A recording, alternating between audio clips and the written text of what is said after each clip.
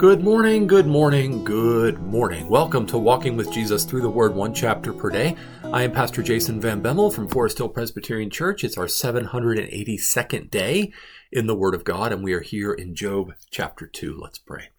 Father in heaven, thank you so much for your Word. Thank you for the life of Job and what we can learn, how we can be benefited and be blessed by what Job endured and how he endured it, and by what you gave us in your word here. We pray that you would write it on our hearts. We pray that you would help us to understand, to receive, to believe, to respond in faith and love and obedience.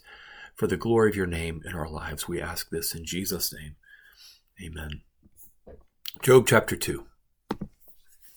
Again, there was a day when the sons of God came to present themselves before the Lord, and Satan also came among them to present himself before the Lord. And the Lord said to Satan, "From where have you come?" Satan answered the Lord and said, "From going to and fro on the earth, and from walking up and down on it." And the Lord said to Satan, "Have you considered my servant Job, that there is none like him on the earth, a blameless and upright man who fears God and turns away from evil? He still holds fast his integrity, although you incited me against him to destroy him without reason." Then Satan answered the Lord and said, "Skin for skin. All that a man has he will give for his life. But stretch out your hand and touch his bone and his flesh, and he will curse you to his face." And the Lord said to Satan, "Behold, he is in your hand. Only spare his life." So Satan went out from the presence of the Lord and struck Job with loathsome sores from the sole of his foot to the crown of his head. And he took a piece of broken pottery with which to scrape himself while he sat in the ashes. Then his wife said to him, "Do you still hold fast your integrity? Curse God and die." But he said to her, "You speak as one of the foolish women would speak. Shall we receive good from God, and shall we not receive evil?" In all this, Job did not sin with his lips. Now, when Job's 3 friends heard of all this evil that had come upon him, they came each from his own place. Eliphaz the Temanite, Bildad the Shuhite, and Zophar the Naamathite. They made an appointment together to come to show him sympathy and comfort him. And when they saw him from a distance, they did not recognize him, and they raised their voices and wept. And they tore their robes and sprinkled dust on their heads toward heaven, and they sat with him on the ground 7 days and 7 nights, and no one spoke a word to him, for they saw that his suffering was very great. Imagine, I can't even begin to imagine the level of pain and suffering. Losing one child, losing all of your children, all of your worldly possessions, and then being afflicted with these painful sores so that you just sit in the dust and scrape yourself with bits of pottery, and then your wife is not even encouraging you. She's just saying, "Curse God and die." It blows my mind, the level of suffering, the intensity of it. Anybody who says, "Oh, they've suffered more than Job," I've heard that a few times in my life. "Well, I've suffered more than Job." No, you haven't. No, you haven't. Stop, okay? This is next level. The only person who's ever suffered more than Job is Jesus. Very significant. Remember, the whole Old Testament is pointing us to Jesus. On one level, the biggest level, I think, is showing us our need for Christ. But also we're getting foreshadowings, and we're getting pointing ahead to Christ. And Christ is the righteous sufferer. So when people ask the question, why do bad things happen to good people? One answer I heard, I forget who said it originally, but why do bad things happen to good people? The real answer to that question is, well, that only happened once, and he volunteered, talking about Jesus. Well, this is another example, though, really. It's in the Bible. Job was a good man. He was upright and blameless. He feared God. He turned away from evil. He held fast to his integrity. In all this, he did not sin against God with his lips, and yet bad things happened to him. the worst things that you can imagine happening for his family, for all of his wealth, for his personal health. It's all come under attack. And so this is an example. This is really the book in the Bible that's given to help us wrestle with this. And it doesn't give us simplistic answers. There are lots of simplistic answers to it. One of which is kind of that quip of that only happened once and he volunteered. There's a truth to that. But in essence, kind of what that answer is saying is, well, everyone is bad and everyone kind of deserves the bad things that happen to them. Job is actually saying the opposite of that. Yes, everyone is sinful, but the Bible doesn't say that everyone deserves the bad that happens to them because of their sin. That's actually to learn the opposite of the lesson from Job. There's not a one-to-one correspondence of the worse sinner you are, the worse your suffering is.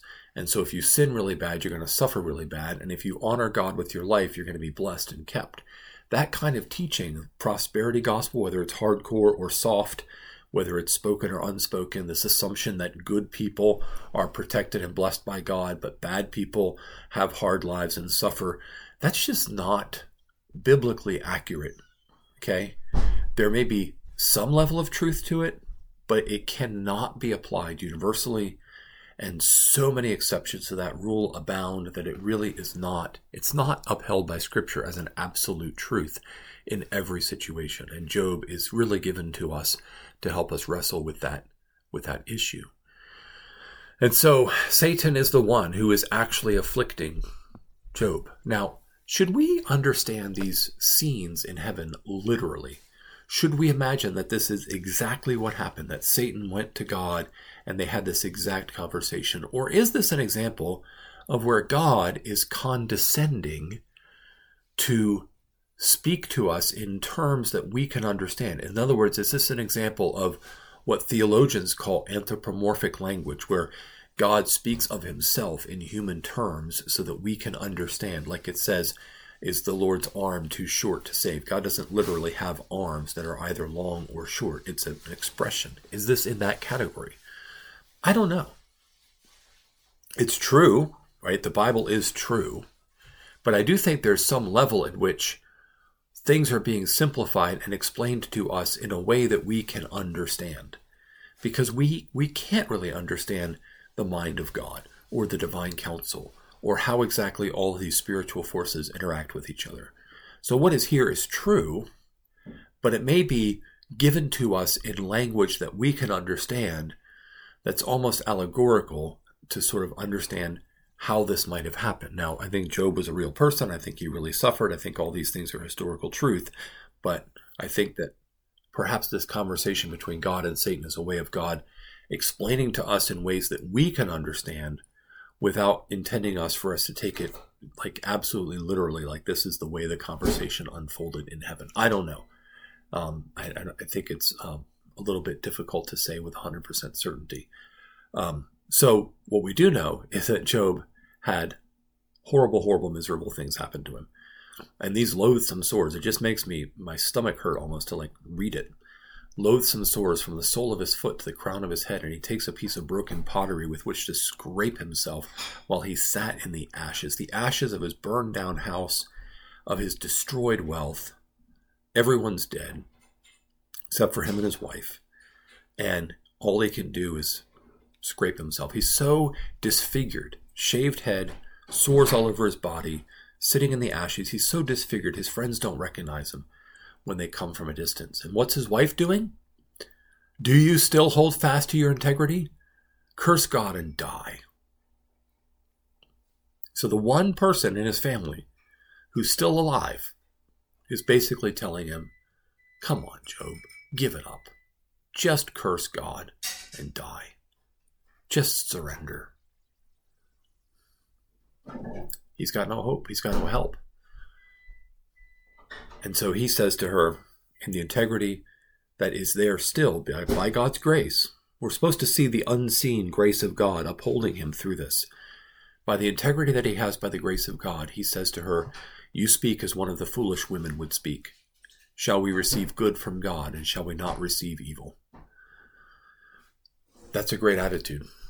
Between chapter 1 and chapter 2, these responses that are recorded by Job are great. Naked I came from my mother's womb, naked I shall return. The Lord gives, the Lord takes away.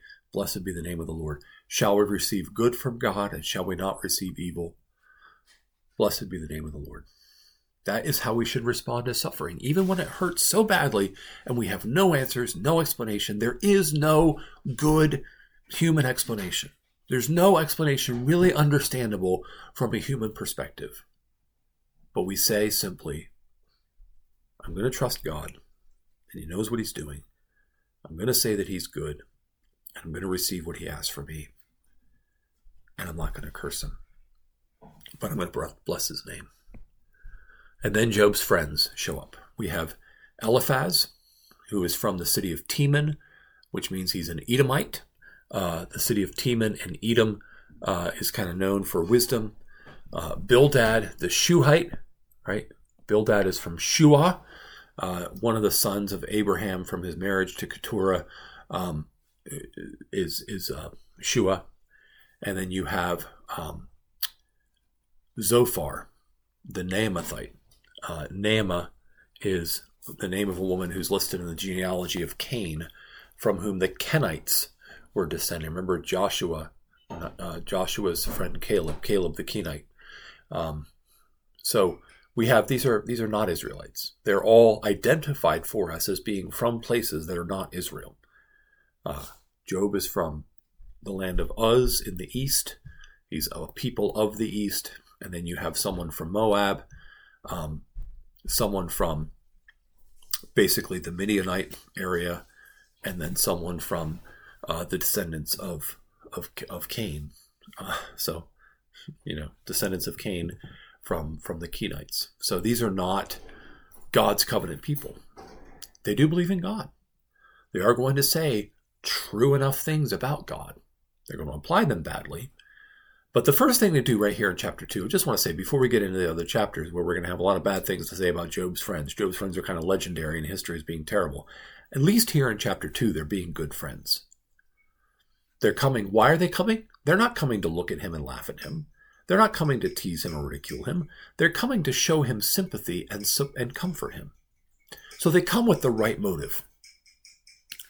And when they see him and they don't recognize him, they raise their voices and they weep, and they tear their robes, and they sprinkle dust on their heads toward heaven, and they sit with him on the ground 7 days and 7 nights, not speaking a word, for they saw that his suffering was very great. They don't rush in and act like they know it all.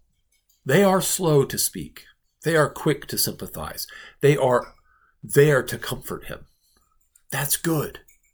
That's good. If only they had kept their mouths shut. Or if only they had just prayed for him and given him whatever help they could. But that's not where the story ends, is it? So in a couple of days, we'll pick up with Job chapter 3. Tomorrow, we're going to take a detour into 1 Thessalonians 4 first. For us today, from Job chapter 2, what we need to learn is when great suffering comes, we need to see it as what God has for us and something that we need to accept. Shall we accept good from the Lord and not accept evil? We may not understand it, but we need to accept it. And when our friends are going through difficult things, don't keep our distance. Don't avoid them because it's hard. Be with them and weep with them. Comfort them. Let's pray. Father, thank you. Thank you for loving us. Thank you for being with us as our God and Father. Thank you for never failing. You're the one we can always rely on. Be our God, be our Father, be our friend. We need you.